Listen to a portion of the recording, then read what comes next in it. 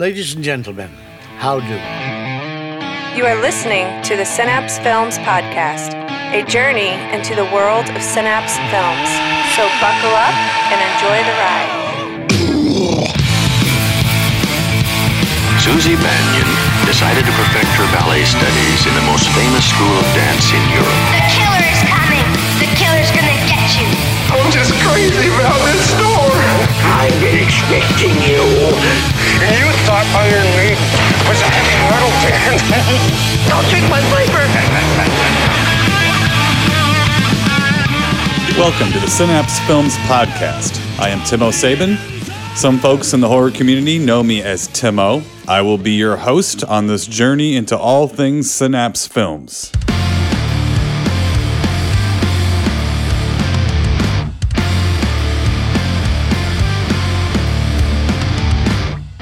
Greetings, friends, and thank you for joining us for another episode of the Synapse Films podcast. We have a jam-packed show to bring you, but first, a few notes to pass along. I'm pleased to report that the Synapse Films podcast, this podcast is now available on Amazon Music and Apple Podcasts. So if you prefer to stream or download your content from those outlets, just do a search for the Synapse Films podcast, and we should pop right up on that search. Also want to remind everyone, if they have any questions pertaining directly to this podcast, please email me at tim@synapsefilms.com. Okay, let's jump in. So we just got back, as you may know, from HorrorHound in Cincinnati. So we will be checking in with Jerry here in a moment and reporting back from that show and letting everybody know how that went. And I was going to record a conversation with Don May Jr. while we were there at HorrorHound Cincinnati, but things got really busy, so we just decided to record one after we got back. So after Jerry and I have our conversation about HorrorHound and a few other things we have coming up, we finally get the elusive man himself, Don May Jr., the other co-owner of Synapse Films, finally wrangled Don, and we have a real nice long chat about some current things going on at Synapse Films, as well as some history about Don himself and the company. So if you want a little news or some updates on the upcoming releases of Demons and Demons 2, Tombs of the Blind Dead, Creature from Black Lake, and yes, even Kindred, I suggest you listen. Now, for better or worse, this episode is a little bit longer than normal in length, so let's jump right in as we do on every episode, checking in with Synapse Films co-owner, Mr. Jerry Chandler.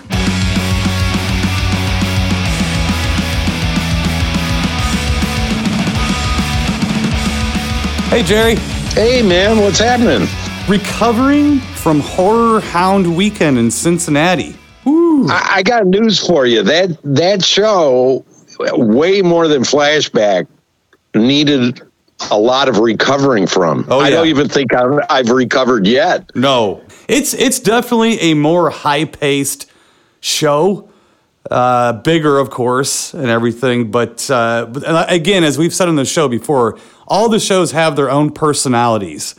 And that one definitely has a unique one, too. But it was so great to see Nathan and Aaron again, and just all the HorrorHound crew that we've missed. Jerry, I was kind of looking this up. Now, Angie's brother, Brian, and his wife were there.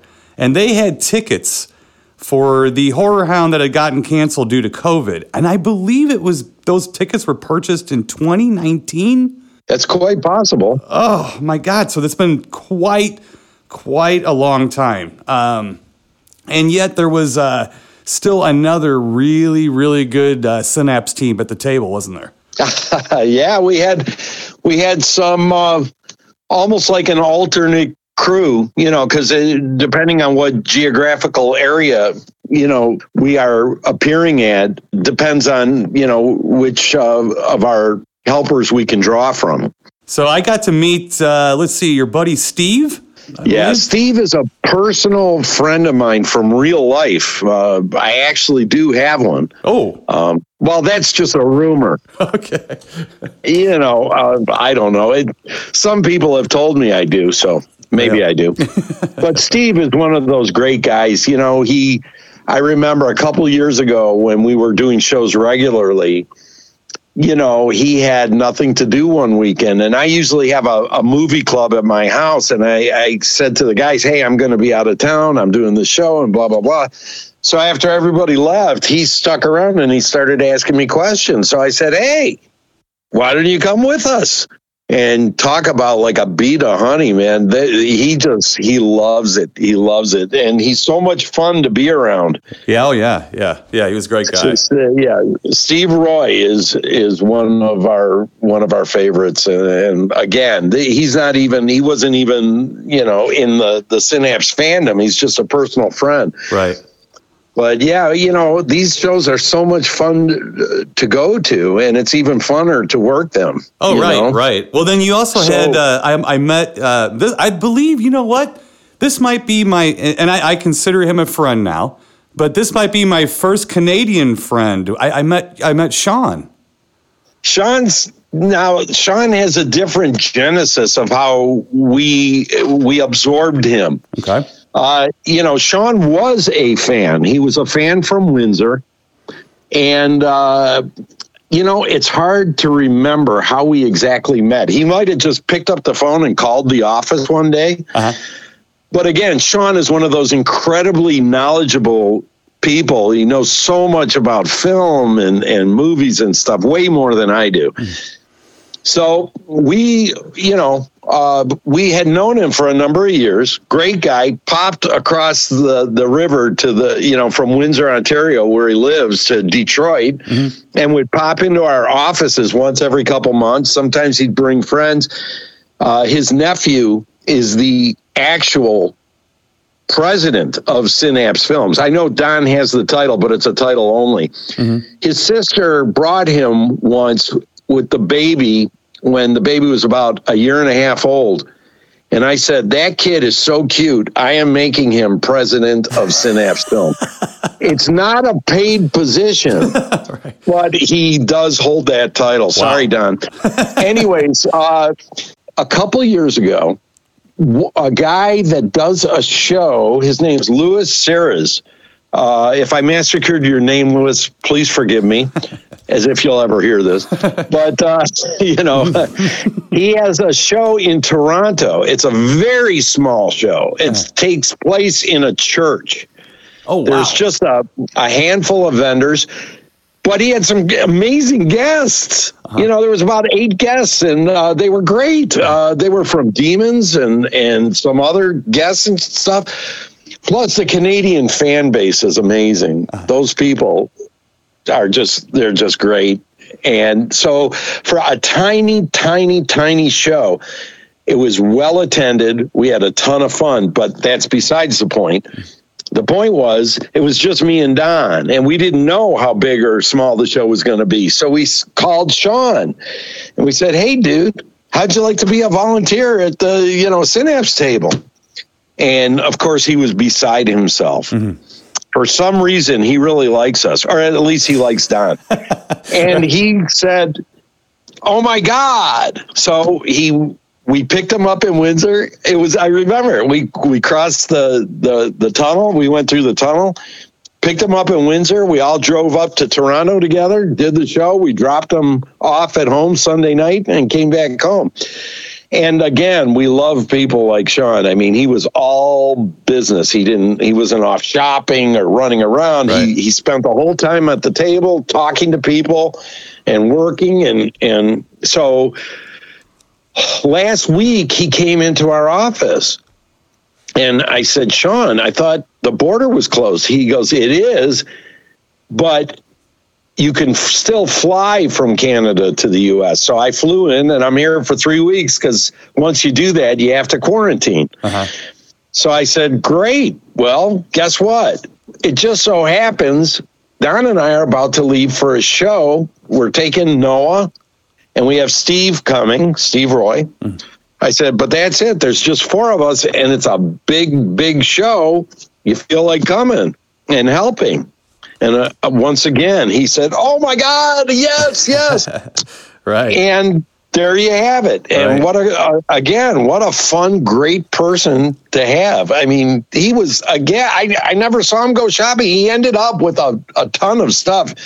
he bought some things from your friend there. Oh yeah, But- we were helping. We were not just out of clarity. Angie and myself were helping an old friend that we've been helping for years, a fellow vendor, Bob, and so we were not at your. But honestly, we looked at your table, the way it was set up, and it was well crowded. Meaning you guys had it pretty much filled up, and if Angie and I would have been there, might have sardined it a little bit too. Well, because of COVID, they were limited in space. Mm-hmm. So we usually have a much bigger area. And actually, the original area that those guys gave us was half that size. Mm. And I went to them and I said, guys, I know there's COVID and everything, but this is not going to work. I mean, I'm going to have to leave half my stuff in the car. Mm-hmm. And so they were gracious enough to slide me over to a bigger spot, but it was only due to COVID. Right. Right. So I am not anticipating if we could ever throw this off and go back to a somewhat normal life. I don't anticipate being squeezed like that again. Sure. And of course, you and your darling wife are part of the team, so it's actually not your call. You have to come and help us. Oh, we will. Called upon. Remember my Manos thing. I am the master. Oh, you are the master. Tell me. Jerry, I got to tell you something. This is the master did make another appearance, and I think that it's going to have to be part tradition that at least on one day, the beginning of the day, for only like 5 or 10 minutes, you have to swoop across the entire vendor hall as the master. Now the problem is we couldn't really get anybody to go with you because you're the only guy with a costume. So my theory is by next convention season, because unfortunately now it's been a little bit of a truncated convention season. I'm glad we had any kind of convention season, but it is winding down a little bit. By the time you hear this, you guys will have already, I think, gotten back from Cinema Wasteland. Yes. So it is winding down, and we are entering what I'm calling the winter of our discontent. So we're going to have a winter full of Synapse Films content on the show and everything, and pick up where we left off with some potential guests. But when we resume next year, I'd like to think that maybe we have something planned out to make real brief runs around the convention hall with a really good Manos cosplay that's going to come in, torpedo everyone, and disappear out of nowhere. What do you think? I can only do that if I have my Torgo. Oh, I got a walking stick. Good. You got to start assembling your Torgo because you are the world's greatest Torgo. I told people, I said, I've never seen anything like it. Tim can actually turn his feet so they're facing backwards and his knees bend the wrong way. It's crazy. Right. So I got to have my Torgo. Well, you're going to have your Torgo and you're going to have your togaed women too, I'm sure, because we're going to get this taken care of. We're going to get it put together for sure. That'll be awesome. Yes. Awesome. So, like to also mention, of course, your lovely daughter Noah was there again. It was so wonderful to see her again. Angie and I loved talking to her. We did get to go, even though we were helping my friend Bob in the evenings. We did get to go hang out and do our thing, and it had an absolute ball with everybody. Hey, your good buddy John Everson was there, and I gotta tell you, his room was right next door to ours, so we sat up at least 2 nights. For guys our age, it was we were up into the wee hours, Jerry Chandler. It was almost like 1 or 1:30. I mean, I'm telling you, there were bats flying around us and stuff. But we sat up, and I don't think you even knew this, but we sat up and we solved all the world's problems 2 nights in a row. John Everson and myself did. And Angie was sitting there, I think mostly looking at her phone and rolling her eyes at us. We had a ball with him. And again, he did get to come out with us and have some drinks and even had a nice dinner on Saturday, right? Oh, my God. Let me just say something. Your wife asked me, the lovely Angie O'Sabin asked me, hey, Jared, do you mind if I make the dinner reservations for Saturday night? There's a restaurant that Tim and I have gone to many times, and we love it. It's our traditional thing. So far be it from me. I would never say no. But Italian's not really my thing that much, and I'm on a very limited diet for health reasons. But I'm never going to let anyone not get to a meal because of me that they want. You know? I hear you. Yeah. So we went, and I will say this: I've been going to the Cincinnati show. Was it 15 years, 18? I don't know how long they've had it, but I've been to every single one. I've not had a better meal in Cincinnati in my life.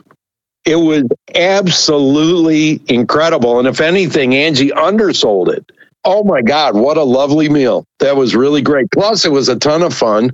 And I did have to calm Sean down a little bit because he got on a roll where he was talking to John, and I could have sworn, I looked at my watch, 3 minutes went by without him taking a breath.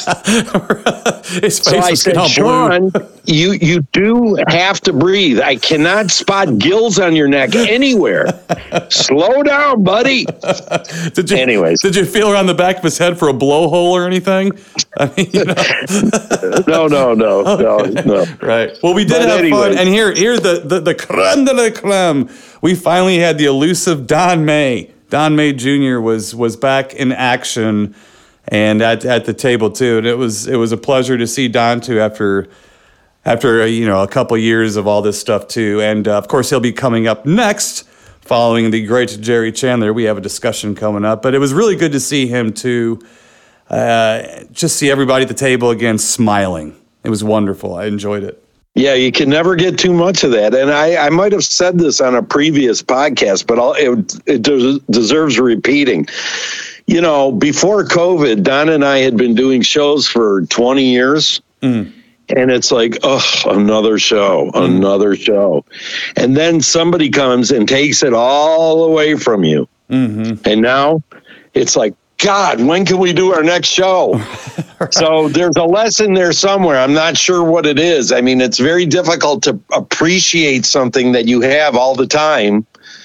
Right. But I don't know. If smarter people than me think about it, I'm sure they'll pull something out of that.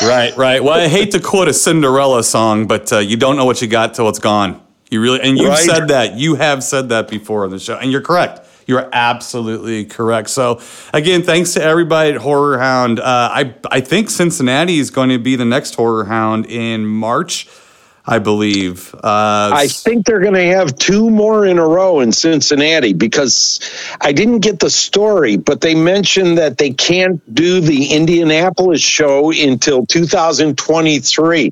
Don't quote me on that, but I think that's what I understood. And to make up for it, they're just going to continue in Cincinnati for the next 2 shows, which, again, HorrorHound has evolved into an event. I mean, that sounds silly because all the shows are an event, but this is like a sociological happening. Mm-hmm. I don't know any other way to put it. It's like Chiller used to be 20 years ago. It's just amazing, and you have to be part of it. You just have to. So right.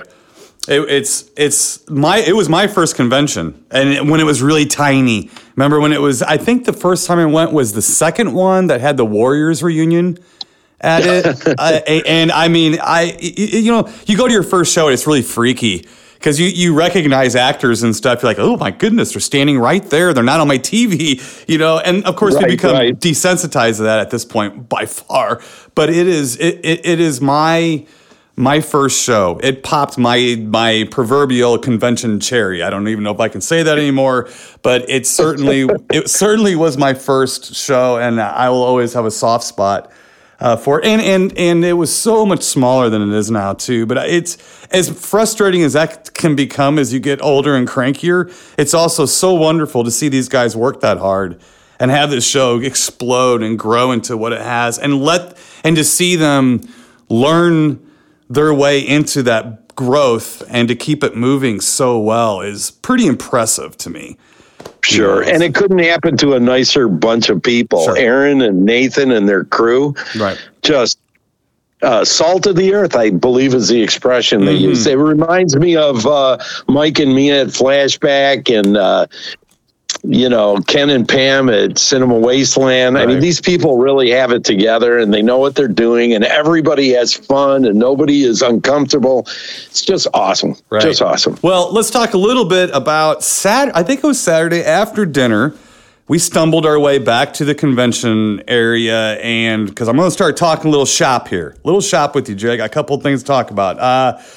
I lost you and Noah for a little while, but then I found you guys inside at a screening of the newly restored by our own Don May, Tombs of the Blind Dead was being screened at the convention Saturday night, Jerry, and I am reporting back as a physical media collector.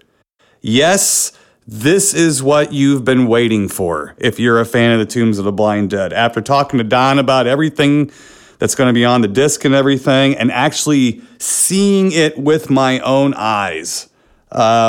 Yes, that's my review of that right now. Is it even done yet? I was going to ask, is it even done yet? Because Don doesn't, him and we got very separate jobs that keep us very busy. And I don't really keep up that much with where he is on stuff, but I thought it's still, he's still doing more work. So it may look and sound better yet by the time it comes out. But I was astounded. I love that movie. Mm-hmm. And I sat down with my daughter and people were already, drinking and whatever. They were hooting and hollering. And then the movie got going and people kind of quieted down pretty quickly, which is unusual for a Saturday night screening. Right. Again, it was jaw dropping, but I'm sure Don has lots of information to give you. The only thing I want to say is that for those people out there who have purchased the Living Dead at Manchester Morgue Steelbook, it's the same artist.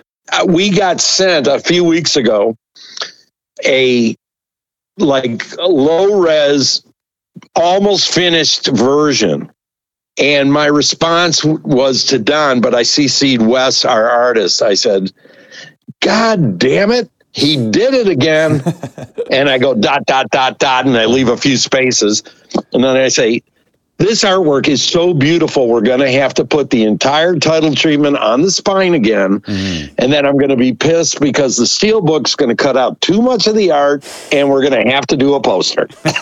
It's just so blah. I love great artwork.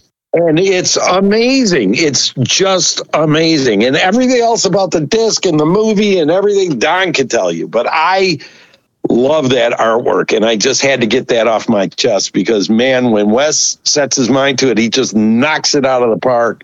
Have you seen the cover yet? I have not seen the cover yet. The only thing I saw of any of this, besides talking to you or Don about it, was when I sat next to you guys in that darkened room, looking at the picture quality and everything, going, oh yeah. And whether or not Don is actually completely done doing a little tweaks here and there or not, what we were watching it through already had limitations just by nature of the equipment. I'm no offense to it. I'm a gearhead. But it was fine. But I knew the limitations of what we were looking through, so I even knew what I was seeing. And it was astounding to me. I mean, This is up there with Suspiria. It's up there with the. I'm blown away by the Massacre of Central High restoration. That one really blew me away. I mean, it's not Suspiria with all the colors and everything, but just how it looks like it was made 20 minutes ago. That's what it looked like, when I saw it. And it just held but it still held all of the original feel to it. It didn't lose anything in that restoration, which movies do. If you restore them, let me put it in a simple fashion. If you restore movies too much, sometimes you'll lose some of the charm. Absolutely. Right. That's true. And Don's been very, very good about restoring it impeccably, but yet somehow he leaves that charm in there. And that's exactly what I was seeing. Now, I only watched 15 minutes of it, but that's all I needed to see. Right. Well, let me tell you this. My daughter Noah is only 25, and she's never even heard of this film. And the first words that came out of her mouth when we were walking out was, "Hey, Dad, can I get a copy of that?" There you go. I think that's the first time she's ever asked me for something, you know? And I said, I could get you a discount, you know? You know somebody, right? But yeah, so even she loved it. I mean, it is a great little movie. Right. Okay, so I'm pivoting now, Jerry. I'm moving away. We had a good time at HorrorHound, Tombs of the Blind Dead. This is for me. You're pushed aside right now. Hey, come here. I'm talking to the collectors. Yeah, you're going to be happy with Tombs of the Blind Dead. Trust me on this one.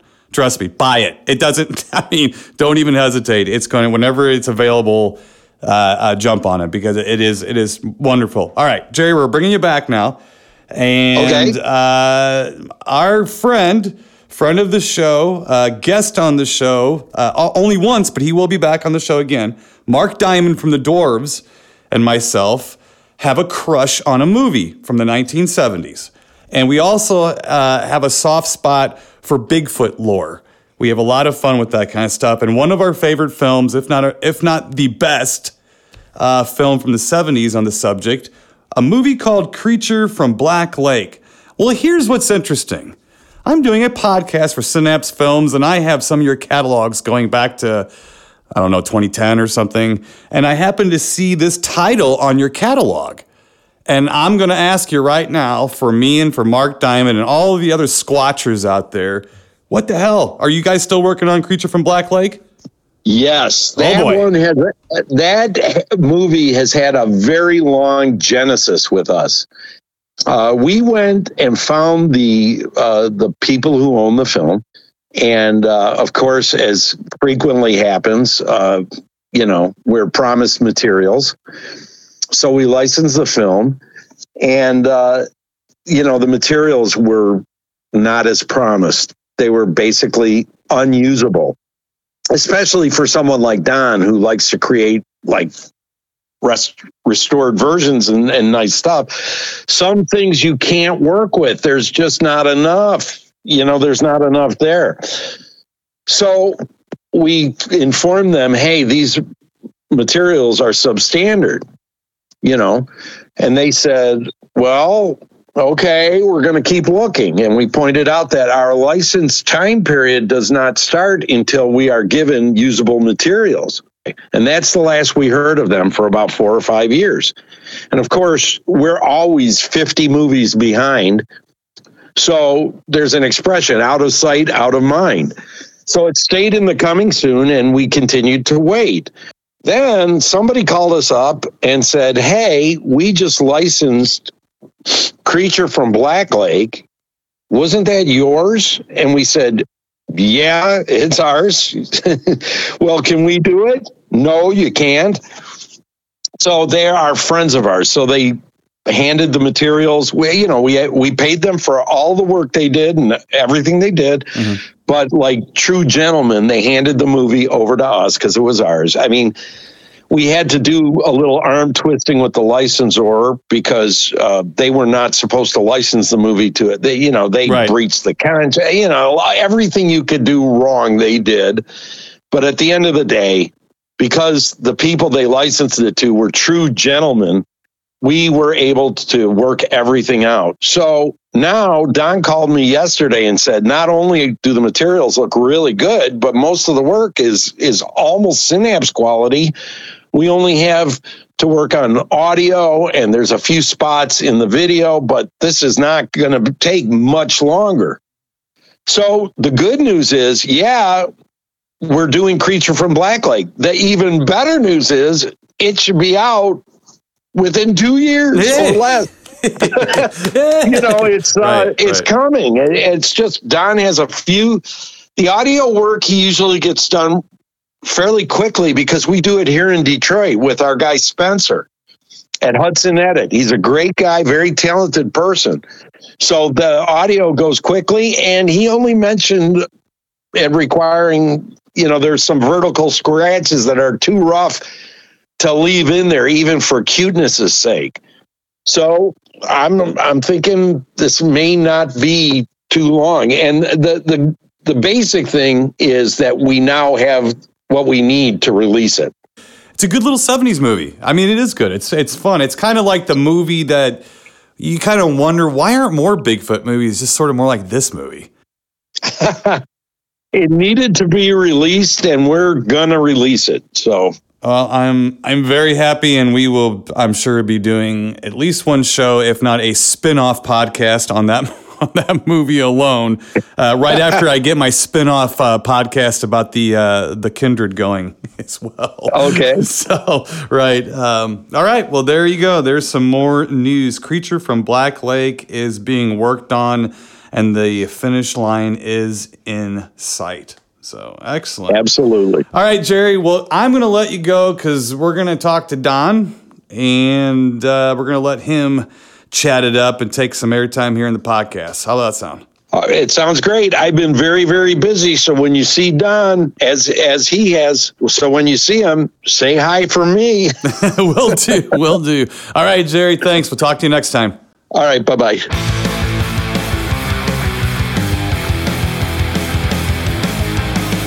Thank you, as always, Jerry, for taking the time to speak with me and the fans of Synapse. And now let's get to the other co-owner of Synapse Films, Don May Jr. himself. I'd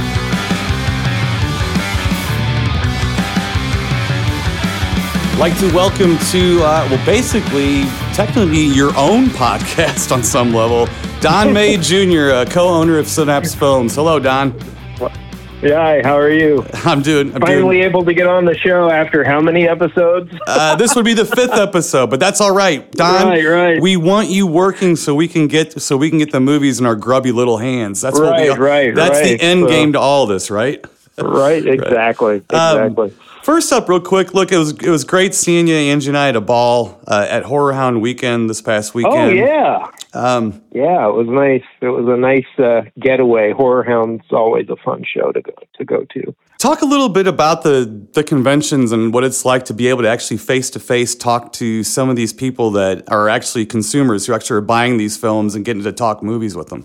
You know, I was talking to Jerry about this. During COVID, obviously everything was shutting down, and it's been, I think we started doing the convention circuit again now. Jerry did Flashback in Chicago. I was a bit too busy to attend because I was at home finishing Demons and Demons 2, but and then HorrorHound, and then we have, Cinema Wasteland coming up. Mm-hmm. And, it's for us, and I can probably speak for Jerry on this as well, the mundane everyday sitting in the office, doing the work in the office. It's almost like the conventions were our little vacation, where we could go and meet the fans and hang out, have a few beers, party a little bit with people, and just, have some fun for a few days on a weekend.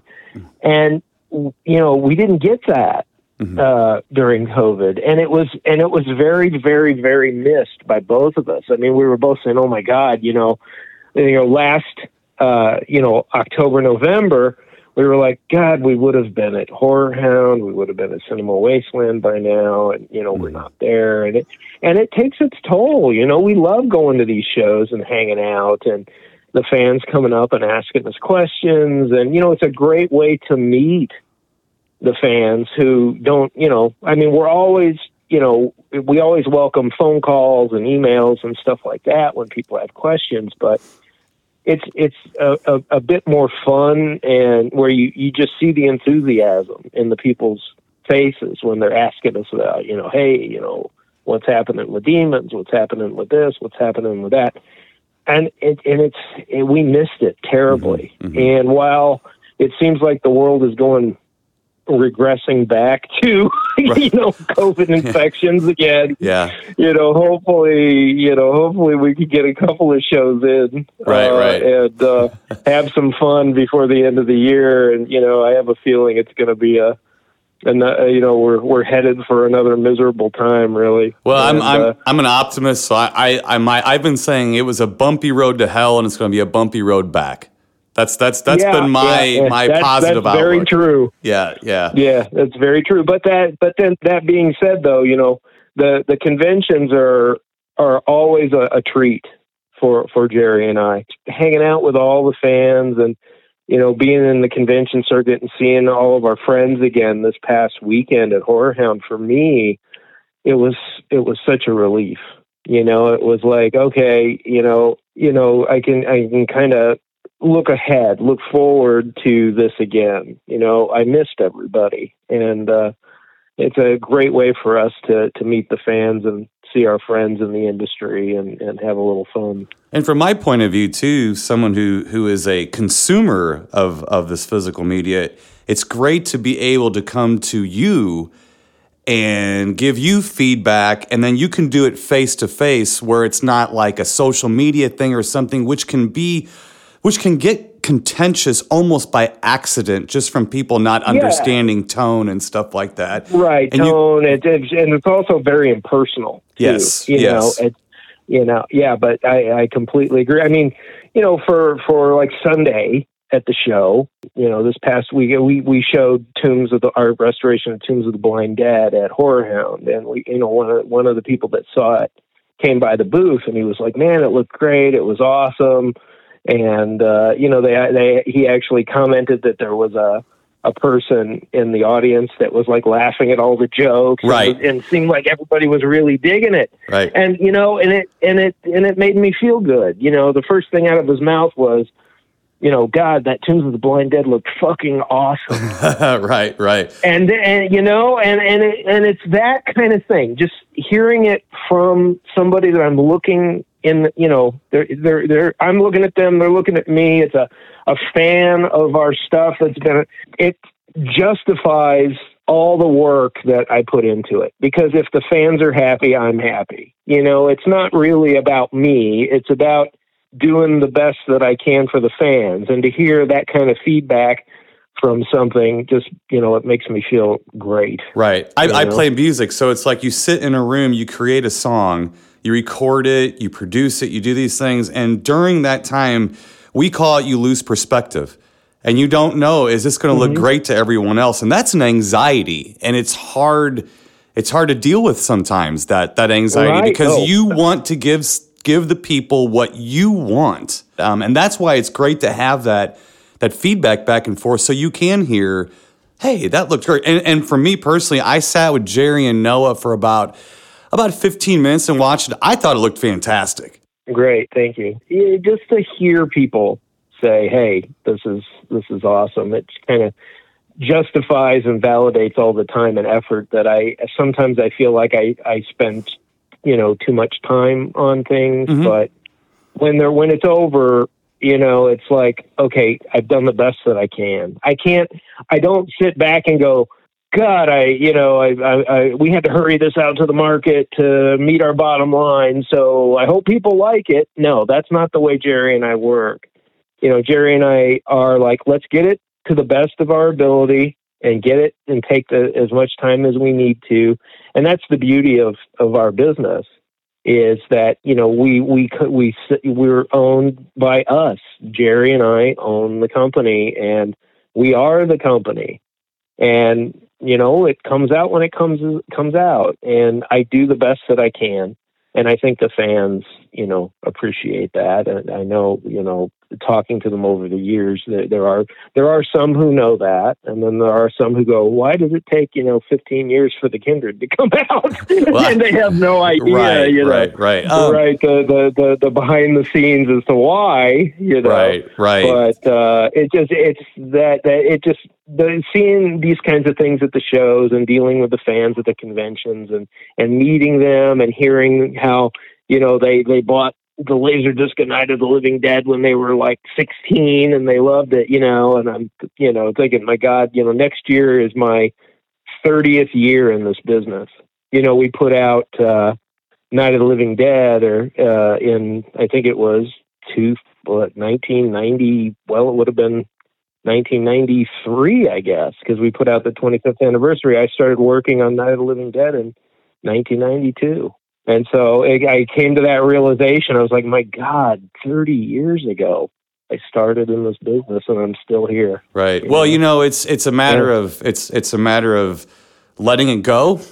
You know, you're working on this Yeah. thing. It's like, what did I miss? What did I miss? And I know that that's the hard part. But to be honest, I'd rather somebody who is a little geeky about not letting it go, because then you know at least if there's an issue, it was a manufacturing thing. It wasn't your fault, you know, and stuff. And that rarely ever happens. Right. But that I appreciate that as Yeah, someone who spends hard-earned money on a Blu-ray because you want it and you want to collect it and you want that company to put something else out. Right. Yeah. Yeah. And, we don't, buy a ton of licenses. I was telling somebody the other day, I would rather spend my time working on one Suspiria than shoveling 5 titles a month out, of lesser titles. That's just me. I'd rather have that Suspiria under my belt than 5 of some lesser titles, just to meet my quota, So that's the way we work, and that's how I'm always going to work.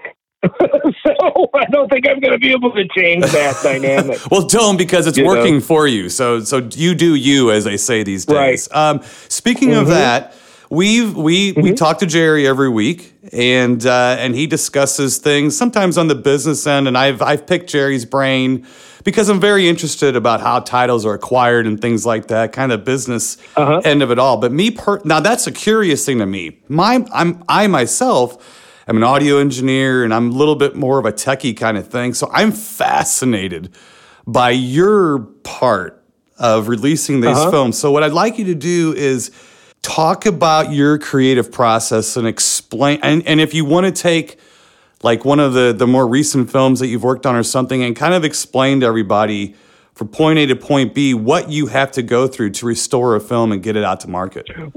Well, the first thing is, if a company is offering us a specific title, what do we get? And so I have to look at, vault lists, or, sometimes they just say, well, we don't have anything, Right. It's like, but so we have to find something, we have to track it down, that takes time. So you're looking for a negative material. You're looking for a negative, the ultimate basically. material obviously is the negative. Yeah. And, but sometimes those aren't available for whatever reason. You might get an inner positive or something like that. And, you go through that, and then of course you have to, you have to scan it. You have to digitize the audio, scan the negative, which costs money and time. And then once you get that, then you have to go through it and look and see, not all materials are created equal. Some films require, $30,000-$40,000 in restoration. Some maybe $5,000 in restoration. It just depends on how the films are stored and how they're, taken care of, or what the condition of them in, the age, whether they're stored in, like independent, some producers like, oh yeah, I've got the negative in my attic, as opposed to something like, so you're in New Jersey, it's very humid, you have 4 seasons, it's in a cardboard box in your attic. Oh, I bet that's going to be fun. I got it in the trunk of my Chevy. Right. And then you get the other, like the bigger titles like Suspiria, which has been climate controlled in a vault for decades in Italy, but yet still had its own share of issues. There were, I think, it was on, I want to say it was on 10 reels. And probably half of the 10 reels had fingerprints on them at every splice. So that was a nightmare. Mm-hmm. Right? Yeah.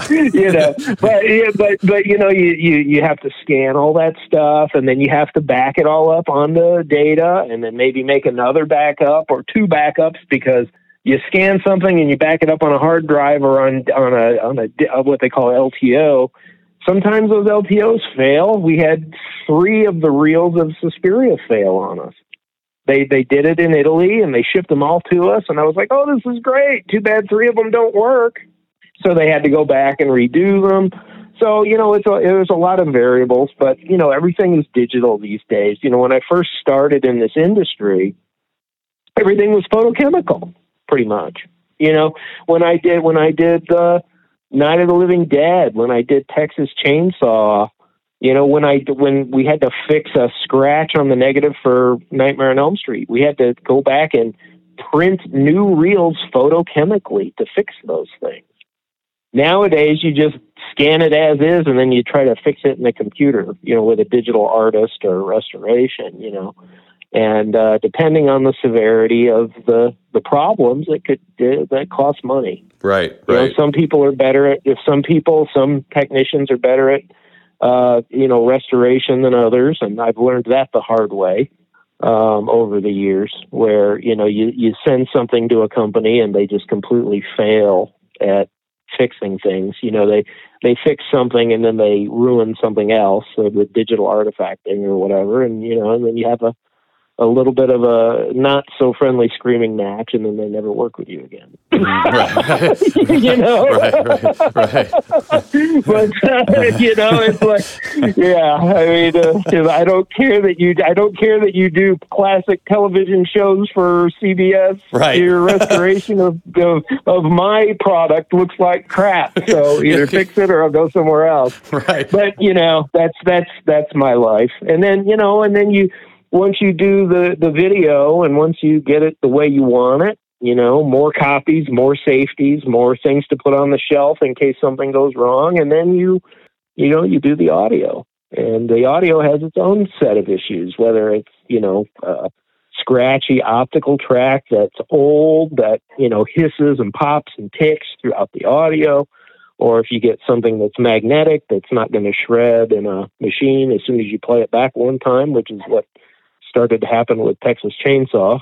So, you know, yeah, I mean, we had to bake the audio, and then we copied it off one time, and then the original mags were kind of trashed, you know. And so that, you know, all those variables take time, take effort, take money to fix. And you just never know. Every movie that we get, every new film that we acquire is its own little adventure. Right. Like, you know, what awaits us with this one? You know, right. You know, that's like, hey, can't wait to tackle this. What's going to happen next? Right. You know? So you kind of play you play like a producer's role, where you. The engineer would be either sitting there with you, or you would be instructing what to do, and then oversee that as it comes back to you and either approve or disapprove of. Now, do you usually go with them, or is it both? Do you spend a few days? I'm hands-on, you know, today, and I mean, it's no secret, so I'm going to talk about this today. Right before you called me, I was already on the phone with LA, discussing things for Creature from Black Lake. Okay. So, you know, I'm, you know, talking to my colorist, talking to, you know, and I'm like, okay, you know, we got to do this, you got to make a copy of this, and, you know, I want you to go back through Reel 4, and, you know, so, you know, I'm looking at it here, they're looking at it there, and, you know, I supervise and make sure everything is right. And that for me and for our company, you know, I want it to pass the I need it to pass the Don May test before it goes anywhere else. And that's, you know, again, one of our strengths, I think. You know, I don't have some bean counter above my head going, you know what, you got to finish movie A by April. You just got to put it out. However, whatever's wrong with it, we still need it out by April. So get on it. For me and Jerry, it's like, well, if we have to fix it, we got to fix it, and it'll come out when it comes out. But, you know, it's with the audio, for example, you know, I found a great audio guy here in Michigan. Lovely guy. And he does our, you know, 5.1s and does our audio restorations with me, and I can get in the car and be at his studio in like 45 minutes. And, you know, we'll spend days, you know, you should come up one day. I will. I'd like to. Yeah, I'd like to see it. You know, he's great. You know, he's got a dedicated room for his specifications, and, you know, we'll do some mixing, and then I'll come home and I'll listen to them onto my system, and then I'll go back to him with notes and say, hey, I heard something here or there. So, you know, it's collaborative. You know, I supervise, I work with everybody involved with every aspect of what goes on that disc. Well, that's a good quality too, to be kind of obsessive yet also understand that you're collaborating with people. I think is why we're getting the good products we're getting, because you're the filter. Yeah, a lot of bigger companies, they got somebody doing one thing, they got somebody doing something else, and then they go, okay, well, just make sure it goes to press by April 15th or whatever. And nobody's really paying attention to the project as a whole, and that creates problems. You got somebody working on the video, somebody working on the audio, but you don't have one person looking at the whole thing going, hey, something's wrong here. You got everybody going, well, what I did was great, so I'm done. And then they put it out, and then it's got all kinds of problems. And then you go, well, time for a recall. Oh, yeah.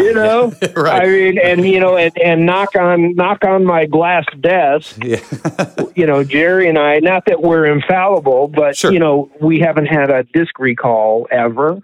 I don't think, and I've been with Jerry for 26 years, I think. So, we've never had a massive recall because we're very small and we like to do everything ourselves pretty much, which takes a little bit more time. But, I'd rather have it that way. Well, this is good because this explains to people, too, why Synapse doesn't have as many titles. Because, sometimes, and look, I'm not criticizing any other companies or anything, but sometimes you look at these announcements, you're like, good gravy, do they have like a whole industrial complex of people working on these things? Well, yeah. Well, they do. Some of them do, right. I mean, some of the majors have, 20, 30 employees doing a million things. And, it's just me and Jerry. And, and we hire my colorist, we hire my audio guy, but I still do it, put it all together. I still QC everything. A lot of these companies, they go to QC companies that don't see a lot of stuff. I mean, I don't know if it was you I spoke to this weekend, but somebody was asking me about that. And I said, I'd love to be able to do QC with somebody else because it would free up my time. The last thing I want to do is watch one of my favorite movies, 1,000 times. It kind of ruins the movie for me. Yeah,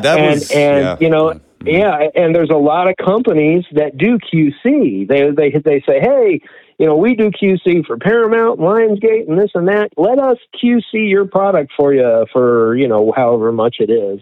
Well, I did give a company one of my projects, knowing that there were things wrong with it. And I said, oh, QC this. And they came back, took them 4 or 5 days. They gave me some fancy ass spreadsheet with this, and the menu goes up here and does, and all this. And I'm like, okay, this is very thorough. But at the end of the day, they said, this is past QC. It's good to go to replication. And I'm like, there were 10 things wrong with this that you guys didn't even see that I saw. And why would I ever do that? So until I can find somebody that has the eyes and ears of me QCing our product, I can't put a product in the hands of somebody else who's going to end up causing us to have a recall. If we ever have a problem, it's on us. Right. Right. And I'd rather have it that way. Sure. And I think the fans appreciate that too, because I'm a fan. I'm not just somebody shoveling, 10 titles out a month. If I'm doing, Demons and Demons 2 or the Kindred or whatever I'm working on, I'm a fan. And I want it to be as best as it can be. I'm not just in it for the paycheck. I'm in it because we picked this movie to do because we like it. So I'm going to sit and I'm going to watch this thing. And I mean, I'll admit, sometimes you never want to watch these movies again. Well, if you've QC'd something, you got to watch it in this version and that version with these subs on, right, with this audio mix, with this, and with the seamless branching, make sure this seamless branching works. Yeah. And you got to watch them over and over and over and over and over again. You can't just say, okay, I'm done. People have some people don't understand that. For Demons, for example, we you have the movie with the 2-channel and then the 5.1 in English, so that's 2 versions. Then you have the 2-channel and the international version, the Italian, the U.S. So you're talking 5 versions of the movie with commentaries and subtitles.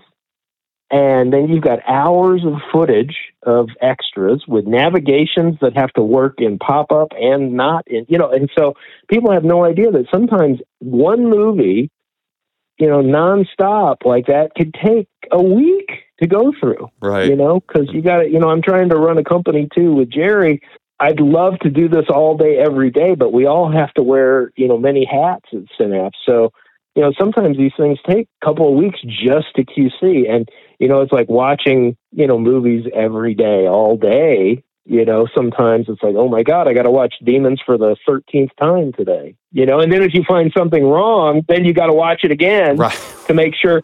Because if you have to re-encode it, or even audio, you have to re-encode it. I watch it all again anyway. I can't just look at the fix and go, okay, it's fixed. No, you have to watch the whole thing over again to make sure your fix didn't hurt, cause something else to happen. Right. Well, and our mutual friend Danny Hicks, me and him did music together. And we did we did records together. I miss him terribly, and I loved him. He was a family friend. I loved him, and we did like 4 records together, and a couple of them were about his movies. One, of course, being Evil Dead 2. How could you not? And so we talked about it before, and I had to go through the whole movie to write the lyrics. Now, you're basically condensing an hour-and-a-half movie into like a 3-minute song. And how do you do that lyrically and have it make sense? So I watched it over and over and over and over again, trying to get those pieces and put it in, and it ruined the movie for me. I mean, not ruined it. I still love it, but I don't know when I'm ever going to watch it again because I know what it looks like from behind the movie. It's like I know everything. Right. And the thing is that was one of the things. Is it frustrating to, on one hand, become a part of history? I mean, these movies that we all grew up watching, now you are interjecting yourself, becoming part of the history of that classic film. That's got to be surreal. Right. And then to do that, you basically become a martyr and fall on your own sword and make it to the point where you're never probably going to watch it again until maybe you're a ripe old man when you want to go back and look at the work you did when you were younger. Right. Well, that came up, and my friends know that too. I had a friend over a couple months ago, I guess. Mm-hmm. And, we watch movies on Saturday nights. We'll watch a couple of movies in my theater downstairs and, hang out. And he was kind of interested in the high school kind of movies, like Massacre. Right. And he didn't want to bring up Massacre at Central High. He was like, I really want to watch Massacre at Central High because he goes, I'll be honest, I haven't heard of it, but I don't want to say I want to watch it because I know you've probably watched it a million times. So with Massacre at Central High, I was like, no. I freaking love it. So let's watch it. And then we compromised and we watched Massacre at Central High and Over the Edge. So it was like, okay, you're going to have it was a fucking awesome double feature. Yeah. Massacre at Central High and Over the Edge work so well together. Right. But he was like, I don't really want to ask you to watch Massacre because I know you probably never want to see it again. Well, no, it doesn't necessarily ruin the. I would never watch it by myself, probably. Sure. But if I had friends over, to introduce them to such a great movie, right, I would do it.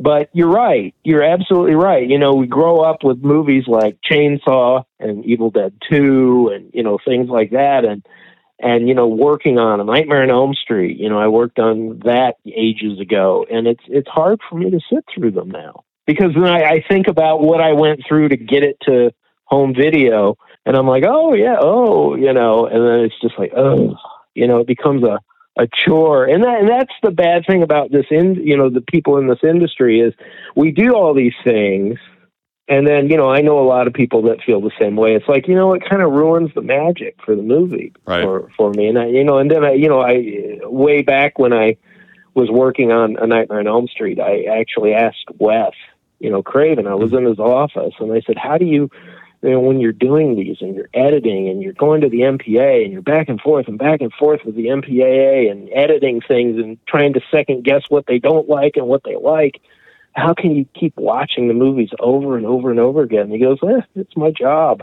That's a good answer. Yeah.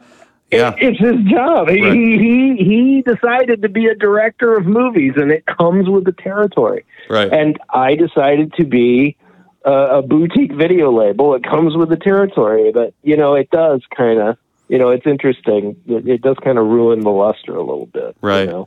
But you just move on to the next one. Say, as we get older, though, our attitudes change. When I was a little kid, I watched, Flash Gordon 1,000 times.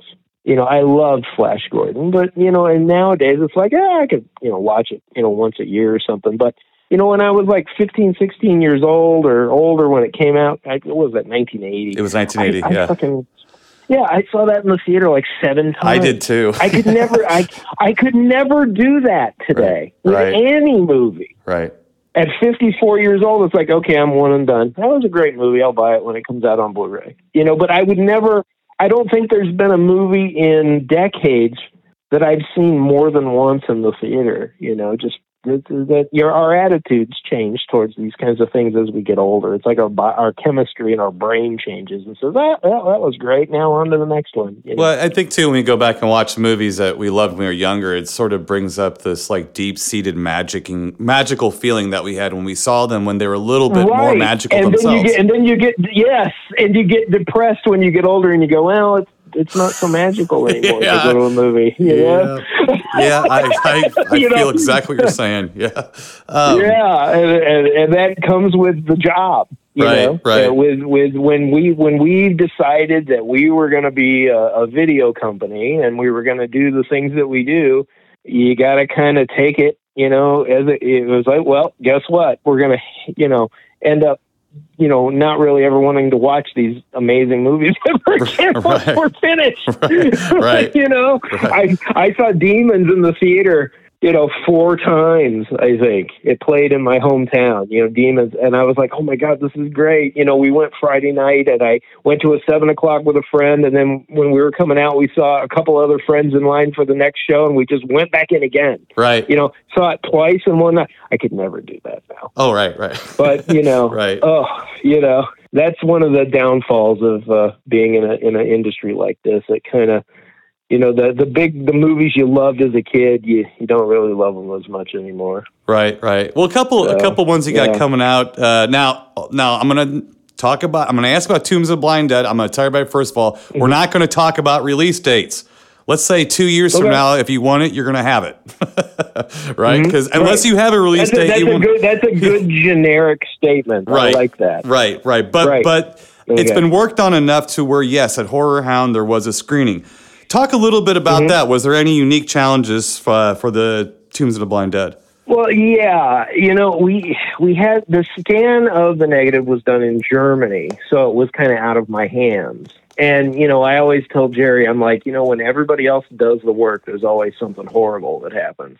When I don't supervise the scan or when I don't see the element myself before we start and know what we're getting ourselves into, it's always a bit of a problem. So, we were the owners who I've worked with before, in my old company, I did Tombs of the Blind Dead. It's the same company again, 20 some odd years later. I was like, hey, and they're like, oh, we did this, we did this scan of the negative and we do have a restoration that we did, if you want to see it. And I'm like, yeah, sure. And I just went, ugh, I was like, right. and I told them, I was like, no, you guys, here's what's wrong. Here's this, here's that, here's that, and I was just like, you know what, guys, just give me the raw scan and just let me go back and do it. So I they had a restoration that was done. The color I thought was dull. There were digital problems with it that I was like, why is this happening? And this has happened to me many, many times before. I think I documented the problems that I had with Tenebrae in the booklet, in the Steelbook, where I said, hey, here's some examples of what we had to fix because this restoration was not done by us, by somebody else. I would have never approved it the way it was given to us. That was a similar situation for Tombs. And I just said, hey, can you just give me the raw scan, please, 2, and let me go in and do it my way. And so that's what they did. And, they did and I guess the proof is up on the screen because you said it looked great. Oh, I did, yeah. Went in, we redid, we had to go back and do the color, and we had to do our restoration and fix it basically. And so that it's the Tombs of the Blind Dead that you see could have from any other company. They may have said, "Oh, here's a restoration that was already done," and they would have just shoveled it out and put it out, and that would have been it. But no, I wanted it done my way. So I said, no, I would never have approved this because of this, you know. And I said, just give me the raw scan and let me just start over. And you were telling me too that this is the uncut. So there was some pieces of the film too that didn't even have an English track to it. So you have multiple versions of the film on that you did too, right? Here's what we did. Yeah, here's what we did. You know, the movie, you know, the production uncut, you know, is all in Spanish. The U.S. version, which is cut by, you know, 15 minutes or something. You know, it's called the Blind Dead or whatever. And the U.S. version, which was dubbed into English, is much shorter. So we got both versions of the film that will be on our release. So you'll get the uncut Spanish, you know, version with new subs, and then you'll get the English version. That's the shorter version as well. But, you know, me being, you know, the crazy person that I am, I thought, hey, why don't we do a composite?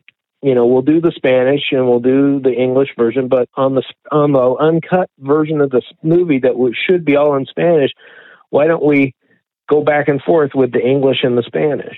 You know, we'll get the long version of the movie with everything in it, and then we'll put the English in where the English goes, and then we'll put the Spanish in where the things were cut out, and we'll do like a hybrid soundtrack where it'll be in English, and then where there's something that's missing from the U.S. version, it'll cut to Spanish with subtitles and then cut back to English again. Right, and I've seen that done before. I think that's a great idea. I think it's... And so I thought it was great, too, until we started doing it. Here's one of the challenges. Here we go. Right. And I was like, all right, I'm too far into... I mean, there's one scene in particular where the U.S. version, and I'm not even joking, the U.S. version cuts out one line of dialogue. And I'm like, who in the United States thought that they should just cut that one line of dialogue out of the movie in the middle of this scene where these people are talking? So, you know, you got these guys speaking in Spanish, and then all of a sudden there's like one line in English, and then it goes back to Spanish again. But, you know, it's an optional soundtrack. Right, so, right. You know, you don't have to watch it that way. You know, we'll have the full Spanish uncut version, and then we'll have the U.S. cut, you know, in English, and then we'll have this other, you know, so it'll be an interesting extra. You know, it'll be, I just thought it was kind of cool that way. You know, Tombs has always been one of my favorites. I've loved Tombs of the Blind Dead since I was a kid, and I was like, okay, for this one, I want to kind of do something cool and new, and so we did. And, you know, Harry Garrow, who is the man who is like saving drive-ins and saving, you know, these classics in his own collection. You know, he gave us the Revenge of Planet Ape opening and for the extras and stuff like that. So, and we've got a documentary about, you know, it's sort of a follow-up to our documentary that was in Manchester Morgue, where it dabbled in the Spanish, you know, film industry at the time. Well, this is kind of a continuation of that. Oh, great. Really great. So it's you know, it's going to be a great package, but, you know, we'd like to get it out sooner than later. But, again, being very optimistic, I would love to have it out, you know, around, you know, the first of the year. Right. Well, sooner. Yeah. And, you know, Jerry and I talked about that too, where it's like, you guys want to get them out. You want people to see these, but like you've said, but not until all of the obsessive people like ourselves don't have anything obvious to complain about, because that's what you want to buy that's too. That's exactly it. Yeah. I mean, and again, we're just two guys. You know, sure, if I had 10 employees, you know, Jerry could do the deals, I could do the QC and, you know, the supervision, somebody else could do the menus, and somebody else could do the audio, and somebody else could do this and coordinate the extras. We don't have that luxury. We don't have multiple employees. It's just me and Jerry sitting in the office. I'd rather have it that way, to be honest. I mean, the fans would be like, "Oh, Synapse takes forever." Well, we take forever because we just want to make sure it's right. Sure. And, sometimes you get, and I'll admit, sometimes you get a little overzealous and you say, "Hey, we got Suspiria, awesome." And then, it doesn't come out for like 6 years. But, right. But, we've learned our lesson, and we're no longer going to, do that. I mean, with the Kindred, no fault of ours, right. It took like 15 years. Right. And Jerry's discussed, the business problems with that too. And it's actually a joke that I would come up to Jerry at every show. And actually, I stopped doing it. I started feeling bad because I knew people were actually gunning for you guys over that movie. And one of the questions I actually had written down here, I'm going to just read it verbatim for you for today's, for this kind. Are you sick of being asked about the Kindred? Actually, everybody does. It's almost a joke at this point. Yeah, but, right. I'm working on it now. Okay. I mean, I'll tell you, whenever this podcast airs, I don't know how many weeks ahead we are, but I finished the Blu-ray. And my guy that does the authoring for us, best guy in the business, he's on vacation. So I sent him an email while I was on vacation. I was like, "Hey, I finished the Blu-ray. So when am I going to get my DVD?" And he's like, "I'm on vacation." Right. So, but when I get the DVD, I still got to go through it, check the encodes, check the mono, check the 5.1. Check the commentary, check the hour-long documentary that we have, check the extras, check the navigation, make sure, so that you can't just snap your fingers and give it to a replicator when it's done, because if you don't check it, then you end up, with one of a million problems that you have to recall. So, the steel books are finished. The booklet inside is not. The CD is finished. The Blu-ray is finished. We're very close to getting it announced. So, it's going to happen. It's going to be out before Christmas. Everybody just finally, and now the proof will be in all these people who were bitching for 15 years that were waiting for the Kindred. Let's see if they buy it. Right. Well, I've had Jerry promise me everything from being the first guy that can order it to everything, because I've been waiting for that movie forever. But I'm in line. There's a lot of people waiting for it. But you know what though? I mean, yeah, that took a long time. I know there was a lot of issues with the rights and all that, and it took a long time. Yeah, and that was out of our control, right. I mean, we got sucked into that mess, but it was completely out of our control, the delays and everything. And then, and I'll be honest, when it was time to do it, when they say, "Hey, okay, so here's the material and here's what we got," and I was like, "Okay," and then I looked at it and I went, "Man, too many years have passed. Right. I can tell that this is an old master. I don't want to do that to the fans." So I went back, I grabbed the material, and I rescanned everything. And that means rescanning, recolor correcting, recleaning, remixing the audio to match the new picture. So, that's the kind of thing, that's the reality, is that when you can change something, but then you got to start all over again. Right. Which kind of leads me into Demons. You did Demons again. And was that why? Did you feel like you wanted to do it better? Well, no, it was, it was offered to us, and we said, sure. Mm-hmm. I mean, we did improve some things. Mm-hmm. I mean, because I'm that obsessive compulsive person in me. I like that though. As a collector, if there's a new scan, I love that. I want to see it. The fans were, it came out. And, in 4K and then, elsewhere. And the fans were like, well, no, Synapse has to fix this. They have to fix this. They have to fix it. So we did, people were like, well, the US audio doesn't sound very good.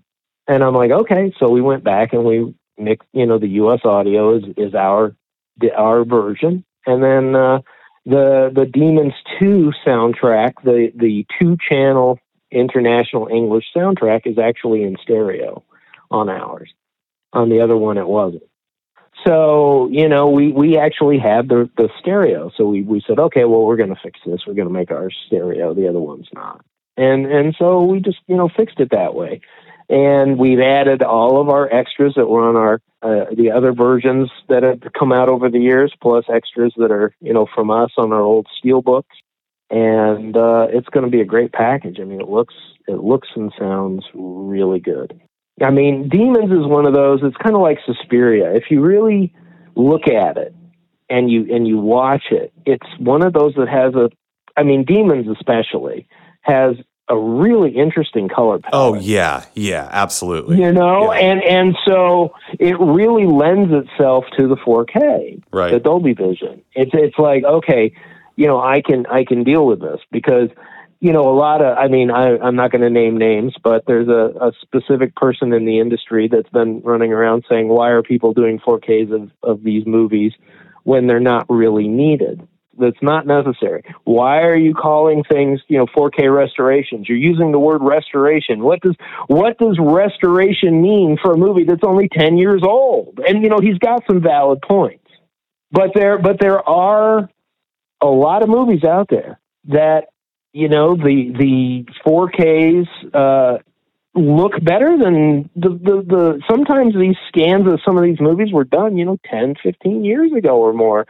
And so you look at it and you go, well, even a new scan of something, even on 35 millimeter like Demons, doing a new scan in 4K is going to be a major improvement. Right. And it is. Yeah, I can tell. And so, yeah. I mean, everybody was like, oh, my God, your Demons Blu-rays look really, really nice.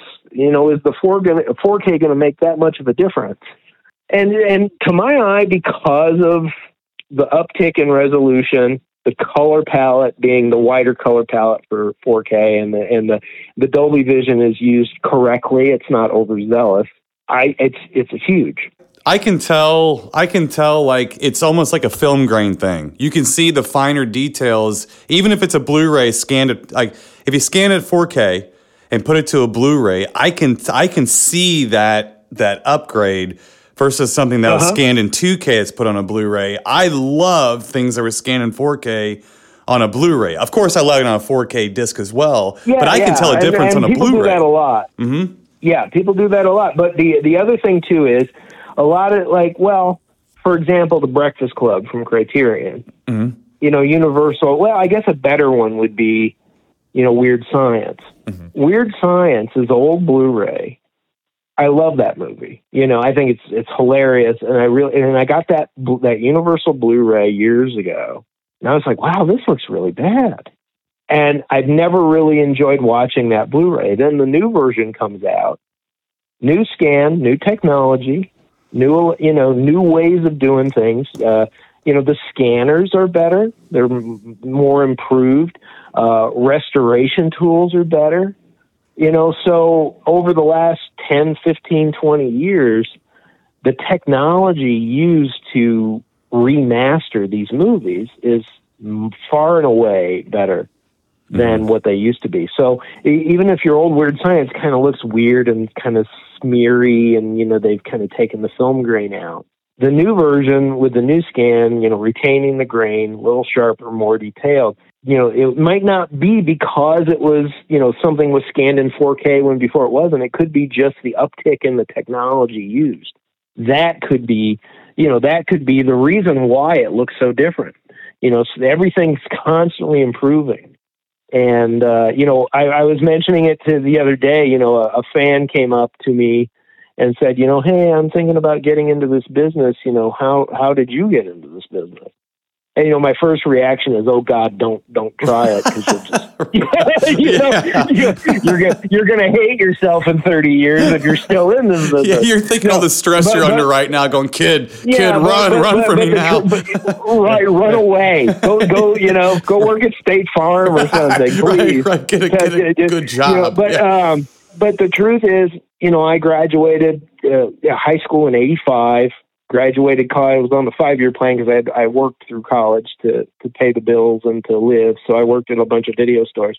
Graduated in 90.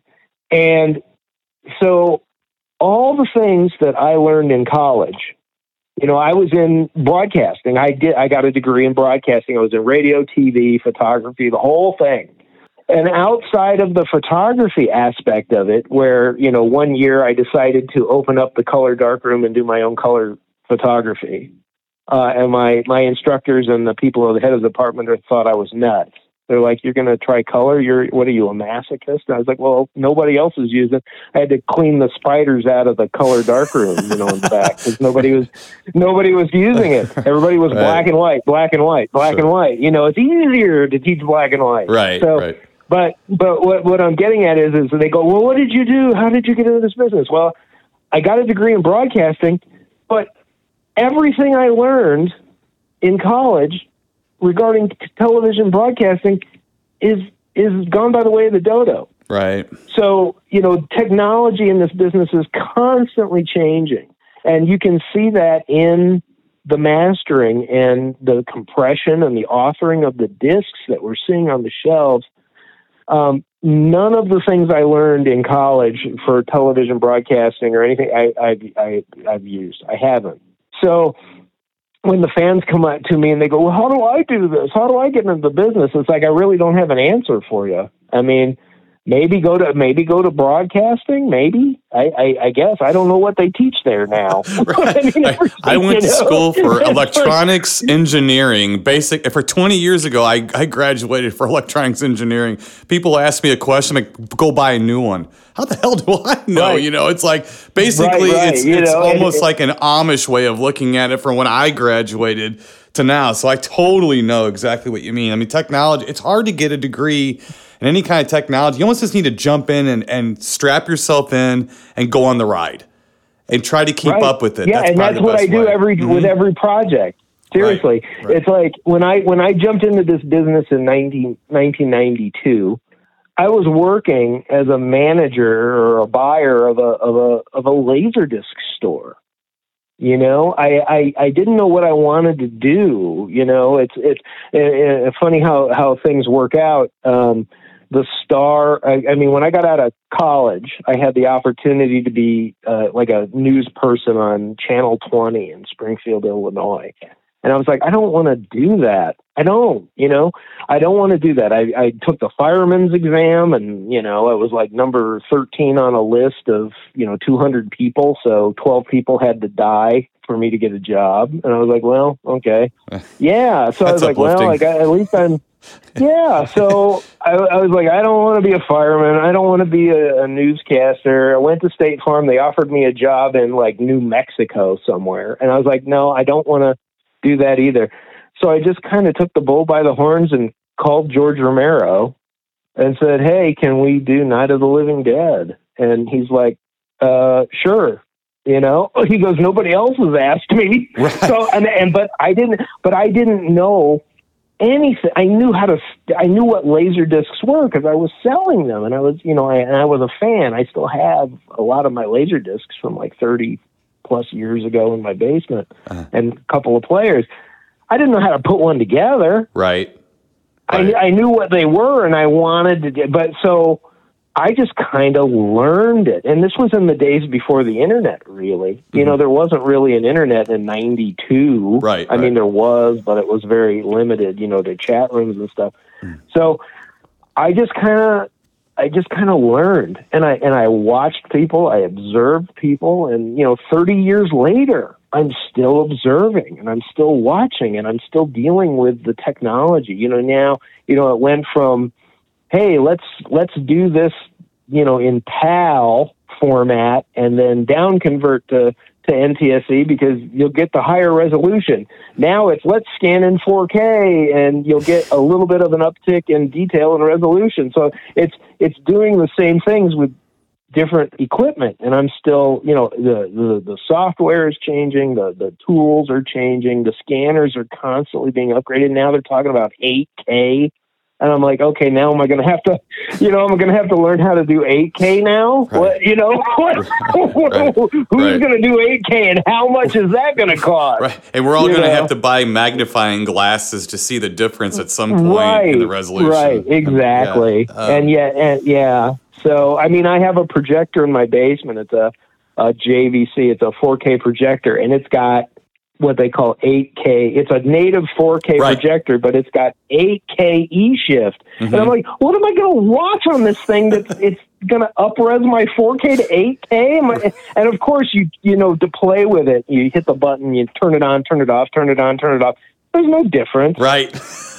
Right? I'm like looking at this and I'm like, this is silly, Right. So it's just it's a constant learning curve. So, while Jerry and I are putting out, new movies and things, there's always that next technology. Sure. I've lived through VHS, Laserdisc, DVD, Blu-ray, and now UHD Blu-ray. And let's not forget there was that PlayStation format, those little PlayStation discs. Everybody, we never did that because I never thought it would take off, and I was right. And then you got DivX, the veiled form. So I mean, it's like we're always chasing the next format and figuring out. It took us years to adopt Blu-ray, and took us years to do UHD. It's like Criterion, Criterion. How many years has UHD, 4K been available? Criterion just announced 4K. Right. They waited too, because it's like, well, are we going to pour all this money into doing all these things? Fancy, you do something in 4K, you're looking at a lot more cost involved than something that you've done on just 1080p. And it's like, you have to trust people are going to buy the players. Right. Yeah. Are we gonna spend all this money to do this in 4K and then nobody's gonna care? I mean, that's the battle. But when I tell people, they want to, get a lot of fans, a lot of people that really, they're like, I really want to get into the film restoration business. And I'm like, oh God, anything but that. Right. Well, you're gonna drive yourself crazy. Oh yeah, absolutely. Just trying to mix a podcast can drive me nuts a little bit, so I'm like, are those levels right? I've been sitting here for 2 hours. I can't tell anymore. I got to walk away for a day. To even know. Yeah, exactly. Absolutely. It's that losing perspective, I'm talking about. Yeah. Right. And there's been so many companies that have come and gone, in the past 30 years. It's like somebody told me that I'm in the US, of a company that started in the US, I'm like the longest running guy in this business. And I'm like, I am? I mean, have I been in this business? Yeah. And I'm like, oh my God, I can't believe it. Yeah. It's something to be proud of, though, for sure. Going on, 26 years with Jerry, and almost 5 years before that with my other company. And it's like, geez, wow. Well, and as a like I said, consumer, as a guy that can't wait and sits down and watches these things too, I can see you getting better, if that makes any sense. I know the technology is getting better, but. Massacre at Central High looks like it was filmed tomorrow. It looked like they were filming it outside my house, pumping it to my screen. But in a good way. Not in some of the Star Wars releases and things that people talk. I know it's a big title, but some of those things, I kind of agree with people where they're overcooked. They're overcooked. Right. They're to the point where it looks liquid almost. It's like, is this a cartoon or is this like anything resembling a film? But you keep the integrity of what was there. Yeah, it's funny you mentioned that because I was just watching Basic Instinct, the 4K, and it came out, and I was looking at it and I was like, well, this looks really, really nice. And then somebody brought to my attention that, well, it looks nice, but how long has it been since you've seen it? And I go, God, it's been 30 years since I've watched Basic Instinct. And they're like, well, the color palette's completely changed. It's not the way it looked in the theaters. And then I watched it, and then I started noticing that, it's shot on film, but yet the film grain has been mitigated. Uh-huh. And so they're like taking the film grain out of these movies, and And that bugs me. That really bugs me. I know, the general consensus is, it looks too grainy. The customers don't understand. They don't get that films are shot on film. Film grain is inherent in the format. Sure, you're going to have film grain on anything that was shot on film is going to have some film grain. Right. That's why it's called. And then now I'm noticing that certain films, they're taking it out, and it's just like, oh no. And I don't want to do that. That's not something that I would ever do. If I don't want to take film grain out of something. But then filmmakers and directors, sometimes they change things too. Even Renee Dalder, anybody who's a fan of Massacre at Central High knows, and we even talk about it on the extras. That crazy theme song. Is just. I know, right? I mean, it's at just the like crossroads of your life. Right. And the cast members make fun of it. Right. They're like, oh my God, When we were working with Renee, God bless him, I miss him every day. Renee Dalder was a joy to talk to. He was like a passionate filmmaker who really loved to talk, and I loved to talk to him. He was amazing. And I felt so awful when he passed away, because I was just like, this is, he's like one of the good guys, Right. And he's being taken away from us. But there were many conversations that he would have on the phone where he's like, Don, I really want to change the opening song in the trend. And I was like, Renee, and I pushed back, I was like, no, Renee, no, I don't want to. But ultimately it was his decision. I can't stop him from doing, it's his movie, right? After all. Right. And so, but I had to say to him, Renee, please don't. No, you're going to ruin the original movie. You're going to change something that over the years you haven't liked. And you make fun of it. It was maybe a poor choice, but it's part of what makes the movie endearing. Agreed. And if you go and you change the music to something else, the fans are going to be pissed. Oh, and they're going to be pissed at you, not him.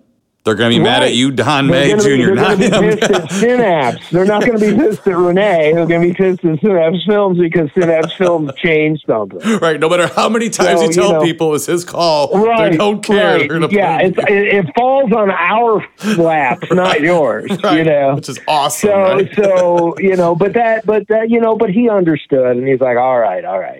And then we worked with what we had, to get it done. Right. And and I think it's but so we've worked with directors who kind of like to tinker, and they kind of like to change things, and after the years they may have second thoughts, or they say, well, I don't like that, I never liked this, can we do this? And that's kind of the part of the industry that I actually enjoy and hate at the same time. Sure. Because these directors have had time for their movies to set in, and then they start thinking, well, if I could have done something differently, I would have. And then when we license a film, then they look at it as an opportunity to fix something that they've always thought they made a mistake with. And my thing is, I just want to keep it the way it was. Right. Yes. I don't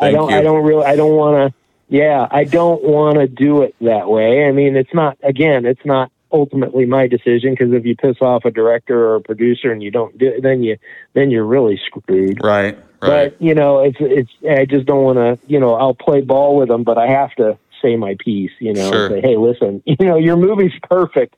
Right. Don't fuck with it, please. Right. Well, yeah, and I think a good way, of course, it puts a lot more heat and a lot more digital space on discs and stuff. But sometimes it's like, just give me both versions. If you want to put the version out that you think is right, fine. But give me the original so I can watch it as well. Right. That's the only thing that ever bothers. I don't mind people changing things and, CGing walkie-talkies into hands instead of guns and stuff. Yeah, as long as you give me... no one would ever do that. What are you talking about? That sounds ridiculous. Right. But just give me the original. Yeah.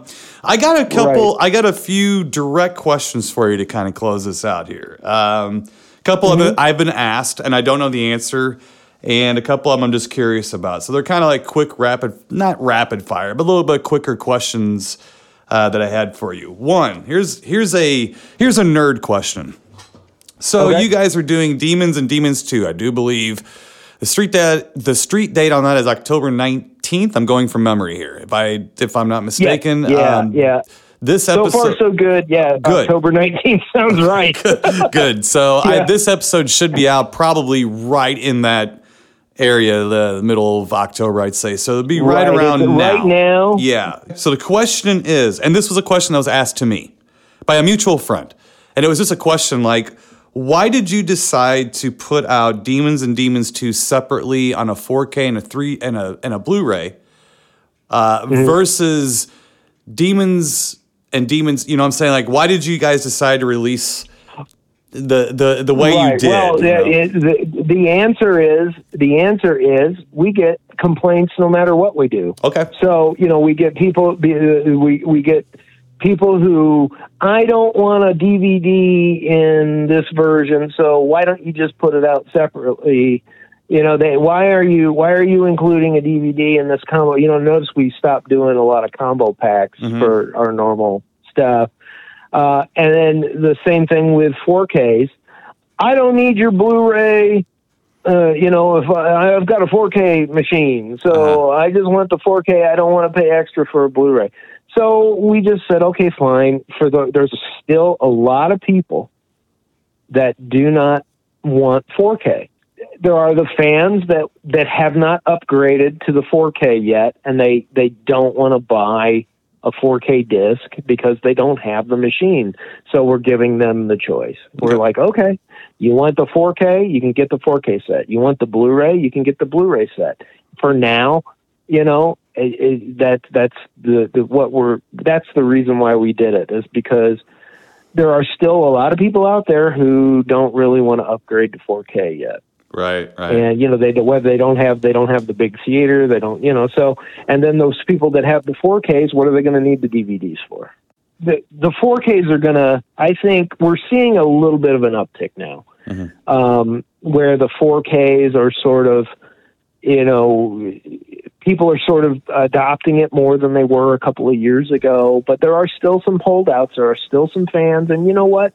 There are a lot of fans out there who are perfectly happy with the Blu-ray. I mean, shoot, this past weekend in Ohio, when we were at HorrorHound, we sold a lot of DVDs. Did you really? That's surprising. Like, yeah. And I mean, we were like, somebody would have the Suspiria DVD in their hand. Really? And we'd be like, well, we have the Blu-ray and we have the 4K, and they're like, DVD's good enough for me. So, you get these people who are perfectly happy with their, the not having a 4K. So, the 4K, So we'll see how it goes. All right. Well, here's a couple more questions for you here. Okay. What was, in your opinion or your experience, I guess, what was the most difficult or troublesome restoration you did so far? Well, I mean, the most difficult one was my very first one, was Night of the Living Dead, because I went in at blind. And I'll be honest with you. I basically called George on the phone, and I said, George Romero, and I said, listen, I want to do this. We should do Night of the Living Dead the right way. And I knew nothing. I mean, I'll be honest with you. I kind of fibbed my way into the business with them. I was like, yeah, let's do this. I'm in the, I can do this.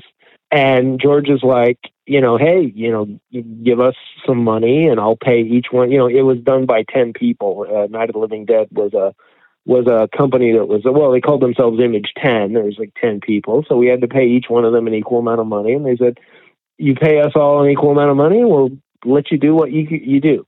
And it was like a trial by fire. I was sweating bullets the whole time. It's like, at any moment, am I going to make myself look fucking stupid in front of these people that I don't know what I'm doing, and they've locked themselves into a deal. But we hired THX to help us, and Carl Hardman, God bless him, was like the saint who had faith in me. Him and Marilyn Eastman both, and George.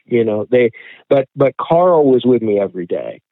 He was there at the lab. He was watching. He was helping. He was, and I would learn. I would observe and I would learn. But it was terrible because I wanted to do this. I got into the business to do this. George Romero, one of my idols, was putting his trust in me to do the right thing. And I was like sick every day. Like, am I going to fuck this up? Am I going to do something and I'm going to have to spend a fortune to fix it? What am I doing wrong? And we had to create, at that time, a new element because we didn't want to, 30 years ago, there were no scanners. They were just telecines where you would copy the movie onto a tape, with your color corrections and your stuff in your timeline. We had to create a new element. We created a new negative for Night of the Living Dead to use it. Wow. Okay. Yeah. So we had to photochemically create something completely new because I was worried that you put up an original negative, and that even happens today.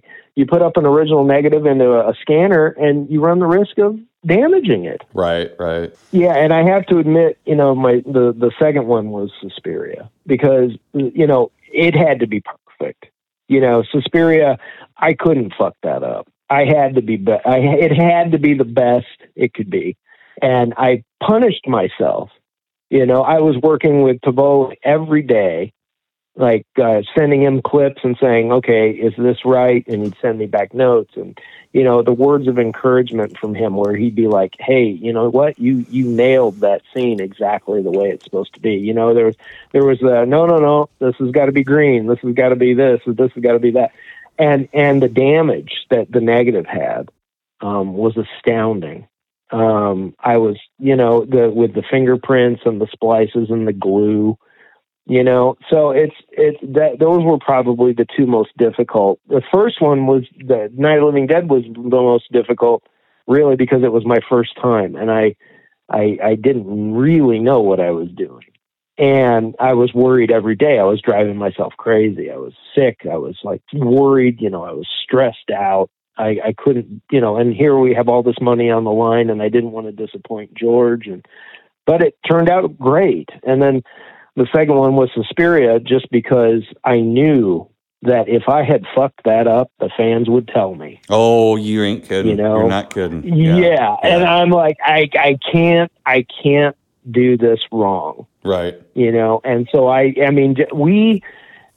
it's crazy, but even the guy who did the authoring and encoding would tell you, we probably sent that back to re-author and re-encode probably 8 times. Wow. Mm-hmm. Just because I was like, no, we got to do this. We got to do this way. We got to do this way. And it was a nightmare for all of us. But it worked out. Those are the two that I'm the most proud of. That was going to be my next question too. What one are you most proud of? I thought Suspiria for sure would be what you would say because of what I saw. Right. It's the best transfer I've ever seen. I'm not just saying that because you're on the. I'm not just saying that because you're talking to me. And I have a lot of other ones I love too that you didn't do, but that one to me is the best. That's not of Suspiria. I have other transfers and Blu-rays I think are beautiful, but that one, just from what I know of that film, which is a lot, like most of us do, there is no getting anything else out of that. If you do that, you're going to overcook it. But that, to me, is the most brilliant restoration I've ever seen. Thanks. What was the easiest restoration you've ever done? Well, a movie that might be little known for the horror fans out there, but Roger Nygaard, we worked with on 6 Days in Roswell many years ago. Love the guy. Mm-hmm. He's really funny. He's really talented, and he's a great guy. And he said, "Hey, I got Suckers back. You guys want to do Suckers?" Mm-hmm. And I said, "Sure." And he goes, "Well, I've already done everything, so here." I was like, "Oh, okay." He did the mixing, he did the commentaries, he did the color, he did the restoration. And it passed your filter?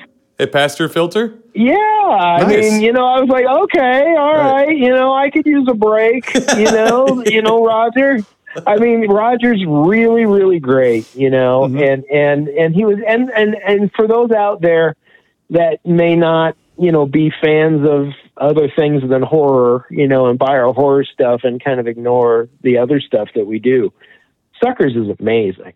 It's really, really funny. And, and it also, one of the guys who's in Suckers is also the lead of the Kindred. So, we were like, yeah, we're going to do this. David Allen Brooks is in both of those. And but that was the easiest because the director just said, here you go. And it was all like done. Right. And I was like, oh, this is perfect. All I did was like tweak a couple of subtitles. I was like, oh, that one subtitle is different. So I was done with it in like a couple of days. Right. And we've known Roger for so long. He's a cool dude. I love Roger. He sends us the greatest Christmas cards every year. With him like, oh, hope you're having a great Christmas in Michigan. And it's like him laying on a beach with like a nude woman, beside him. It's like have fun in freezing cold Michigan. I'm having a great time. That's the kind of person that Roger is. I really love the guy. I think he's awesome. Great. So that was the easiest, but it was also one of the most underseen because people know us for our horror stuff. Sure. And I really think that people need to see Suckers because I find Suckers hilarious. And a lot, it's, even like Kamal from the Jerky Boys. Uh-huh. I've known him for years and, he'll call me to see how I'm doing. He called me when my mom died and stuff. And, and when he found out we were doing Suckers, he was like, you're doing Suckers, the car movie? And I go, yeah. And he goes, oh my God. And he started quoting the dialogue and the joke. Nice. And I go, are you serious? He goes, dude, you have no idea how funny we all like people in, on his side, like the comedians and stuff. They all love it. It's so funny. And anybody out there listening to this podcast, give it a shot if you haven't seen it because it's really great. So here's the last question, Don. All right. So let's say that you're just Don May Jr. You don't work for Synapse, but let's just say you're like a freelance restoration guy. Let's just say that, okay? Okay. What's the one movie, I don't care if it's something that's out by a rival company or something, let's just for the 1 minute say, I'm not going to have the Synapse helmet on or anything. What's the one movie you would love to restore given the chance? Easy. That's an easy one. I want The Exorcist to come out in the way it was made in the 70s. Nice. We there has not been a real version of the theatrical version of The Exorcist. I don't care what they say on the packaging. The only version of The Exorcist that has been out on home video that matches the theatrical experience that you would have seen in the 70s is on the old snapper case Exorcist DVD from 1,000 years ago. You watch the new version of The Exorcist, they've tweaked the audio, they've changed things, they changed the jump cut at the end to a morph, and they changed the Warner logo. I would just want The Exorcist the way it was seen in the 70s. No bullshit. Give it to me in mono. Put the jump cut back in at the end that they. I mean, it's so silly. You've got a movie from the 70s, and William Friedkin's a genius, but for fuck's sake, dude, there was no morphing technology in the 70s. Right. So to have to have that stupid morph at the end takes me out of it. It's like, ugh, and I just want to do The Exorcist.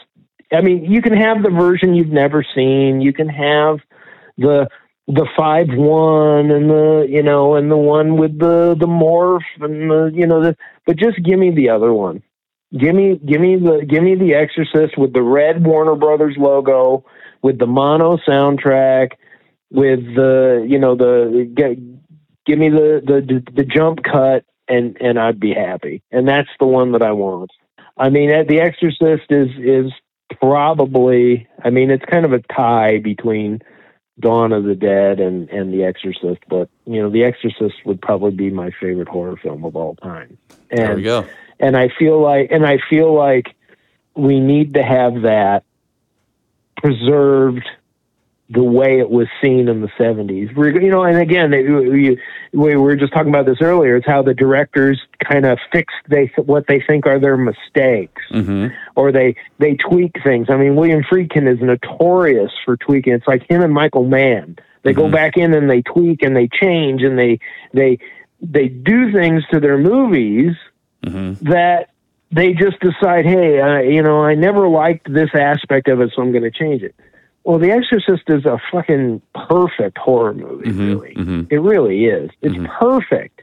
Don't change it. Give me the one that was out in the 70s the way it was, and I'd be happy. And I would jump at the chance to do that the right way, just because I think even the original version in mono with the non-digital tinkering is probably would be the most perfect horror movie for me. Gotcha. Well, there you go. There's the one that Don made you would love to. I saw an interview with Steven Spielberg years ago where he told a little story how he was in his little home theater, probably a giant home theater, and he was watching the original War of the Worlds, and he saw the ropes that were on the spaceships, and he got a kick out of it, and he loved it.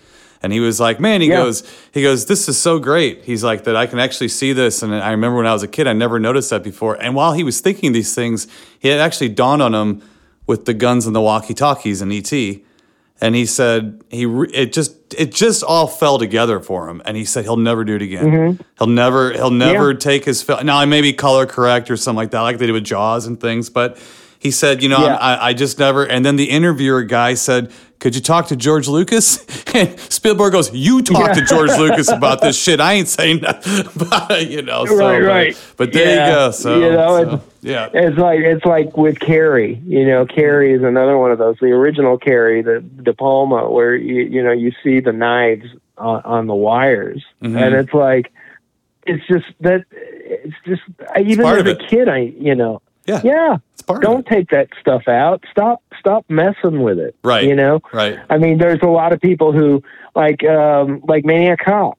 When Tom Atkins, goes out the window, the stunt guy is wearing a rope. He's got a safety harness on. And it's like, I don't want to take that out. Right. It's no, I don't want to digitally remove the safety harness. I want to leave it in. And those little things like the wires and it's part of the audience participation. They're participating in the movie, helping it along. And so they almost become a part of the experience because those things they can ignore and stuff. And it's almost like when they try to take all those little things away, it's like the audience becomes a piece of meat you're just shooting the film at, and they don't have to participate anymore in it and help the film along. And I think that's the beauty of some of the older films that we've talked about together and everything, the 50s and some of the things that have obviously silly films, but guess what? They're entertaining. They're not supposed to be real serious and real life-altering. They're supposed to be fun little time wasters to make you forget your crappy day. Right. And that's what they are. What about the opposite sort of thing where you clean up something that everybody thinks is one way and then they go, it's too clean. It doesn't, Texas Chainsaw comes to mind. And I think it's a funny anecdote is that when I worked with Toby on Chainsaw, I was in the same room with him. We were working on it together. And, everybody, when it came out, everybody's like, it's too clean. It's not the grungy looking Chainsaw, that documentary style that I remember when I was a kid, and the way it's newly transferred kind of takes away some of that grunginess that made the movie the way it is for me. And Toby was like, I didn't fucking make a grungy movie. I didn't. I made it.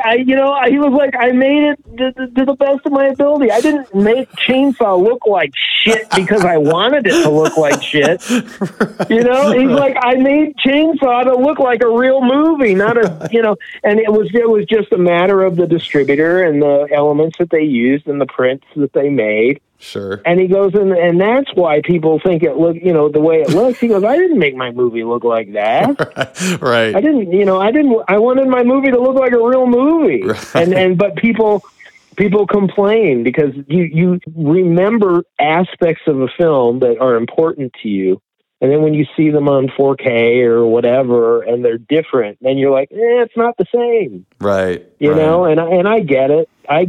You know, but it's just, you know, you just got to do it. There's a compromise between the filmmakers and somebody like me who's trying to do this.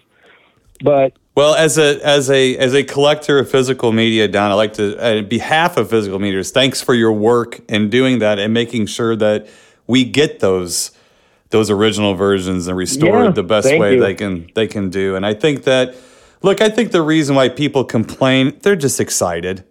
That's all. Their anxieties are being filtered toward you and Jerry, well, and stuff. You know, I don't blame them. You know, when you announce something and it takes 15 years for it to come out, you know, I get it. I understand, but they don't know. You know, like Jerry and I always say, you know, I mean, look, we're not adverse to criticism. You know, we see it, we get it in emails, and that's part of the job. Everybody gets that. Sure. You know, there's not one label that I know that doesn't get shit every day, you know, whether it be on a forum or in an email. But, you know, they don't walk in our shoes. They don't know what we deal with every day. They just, on the surface, they're just like not happy for whatever reason. And they just, but, you know, walk a mile in our shoes someday, and you know you might want to find a new profession. right. You know, right. Well, and like, hey, oh my God, really? Right. And that's what this podcast is for, is to have that open dialogue with you, Jerry, and the fans and people and stuff. So I'm very glad that we finally found a little bit of time. We were actually going to do this at HorrorHound, and I remember right when I showed up at HorrorHound, I'm thinking, when are we going to find time to do this? This is the worst idea because we're always so busy and tired. It would have helped if I was feeling a little better. Well, that's true too. That's true too. So, are you feeling better now? I hope you're feeling better now. I am. Good. Yeah. Good. You know, Excellent. I think it was a certain unnamed chain steak restaurant that made me feel I hear you. for a couple of days. right. Well, but once it was out of my system, I was miraculously better. Gee, how does that work? right. Well, I hope the next one. The next one's more comfortable for you, which would be, of course, by the time anybody hears this, you'll already be done with Wasteland. But hope you guys have fun in Wasteland. I won't be able to be there. I'll be at another show, but hope you guys do well there. And we're going to keep everybody updated on all the news and all the release dates when we get the official release dates. Otherwise, trust me, Don and Jerry are trying to get them as safely and as thoroughly as possible into your hands so you have them forever. Right. Well, I'll tell you, you know, the Demons and Demons 2 sets are on schedule for October 19th. The discs, anybody who ordered from our website will probably get them earlier. Oh, you know, that's one of the niceties. I mean, of ordering direct from us is you'll get them before anybody else. Very good. And I think that's going to happen with Demons and Demons 2, where, you know, we're going to get them well before October 19th, and anybody who orders from our site directly will get them before anybody else. And then the next one on our agenda is the Kindred. Oh, boy, am I excited. That's going to be like a 6-hour show. And you know, and we will be announcing it shortly. I would be lying if I told you I wasn't working on the listing this morning. Good. So can't wait. And then we're going to have to talk to you again about all that. And boy, I can't wait. I mean, maybe we should have a Kindred show. There's going to be at least one Kindred show. Yeah, for sure. Yeah, I mean, it's just you know, I mean, it's sad. You know, right? It's a sad thing. It's like one of the most stressful things I've ever had to deal with. Right. You know, getting this and 15, literally. I mean, I think I'm right. I think it was 15 years ago. It is. Yes. That we announced it. Right. Yeah. Right. And now it's finally coming out. And so, you know, but it was just a big comedy of errors and lessons learned, and, you know, and kind of opened, both Jerry and I, it opened our eyes as to how crazy this business can become sometimes. Right. You know, you don't think about it until it actually happens. Oh, and sure. it's like, oh my God, really? Right. Well, Well, there's a tease for the Kindred show because it's a wild story, and we're going to save it for the Kindred story. Yeah, what we're allowed to talk about, sure. What we're not, we're going to have to figure out what we can say and what we can't. But, I'm going to have to get my editing skills going on that on that podcast for sure. Yeah.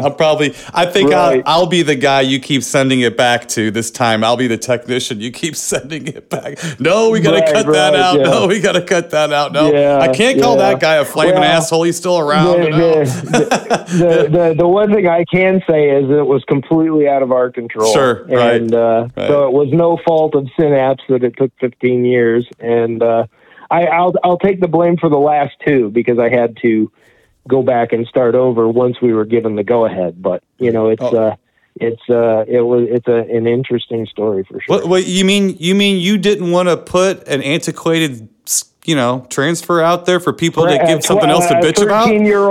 A 13-year-old D5 transfer out? No. Well, I don't know why. Why? I don't understand. Yeah, I was like, nah, you know what? We've waited 13 years. What's a couple more? I'm going to redo this stuff. I totally agree. Much appreciated. Yep. So, all right, Don, we're going to let you go, and then we're going to have you back on here soon whenever we can. Absolutely. Appreciate again the time, and anything you'd like to say to the fans besides just a big thank you for everything? Well, I just appreciate you all, and Jerry does too. One of the things that we like to do, we always tell the fans, hey, if you got a question, you got a problem, give us a call. And you know what? When you call our office, it's either Jerry or me that answers the phone. Mm-hmm. And we are fans ourselves, so we get it. And don't be afraid to give us a call and ask us a question. Sure. All right. Well said. All right. Well, thank you very much, Don. So we will talk to you here soon. All right, man. Thank you.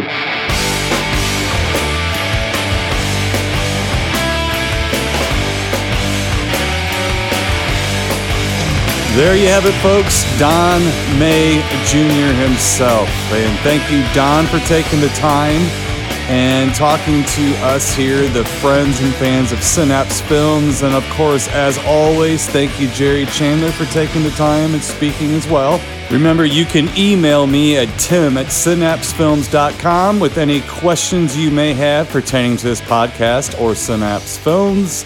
And keep checking the website for when some of these releases are finally available to order and get into your hands.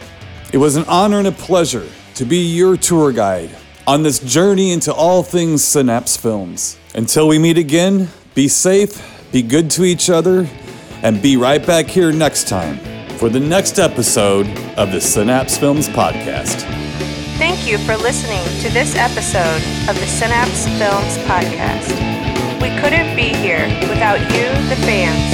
So from the bottom of our hearts, we thank you for your continuing support of Synapse Films.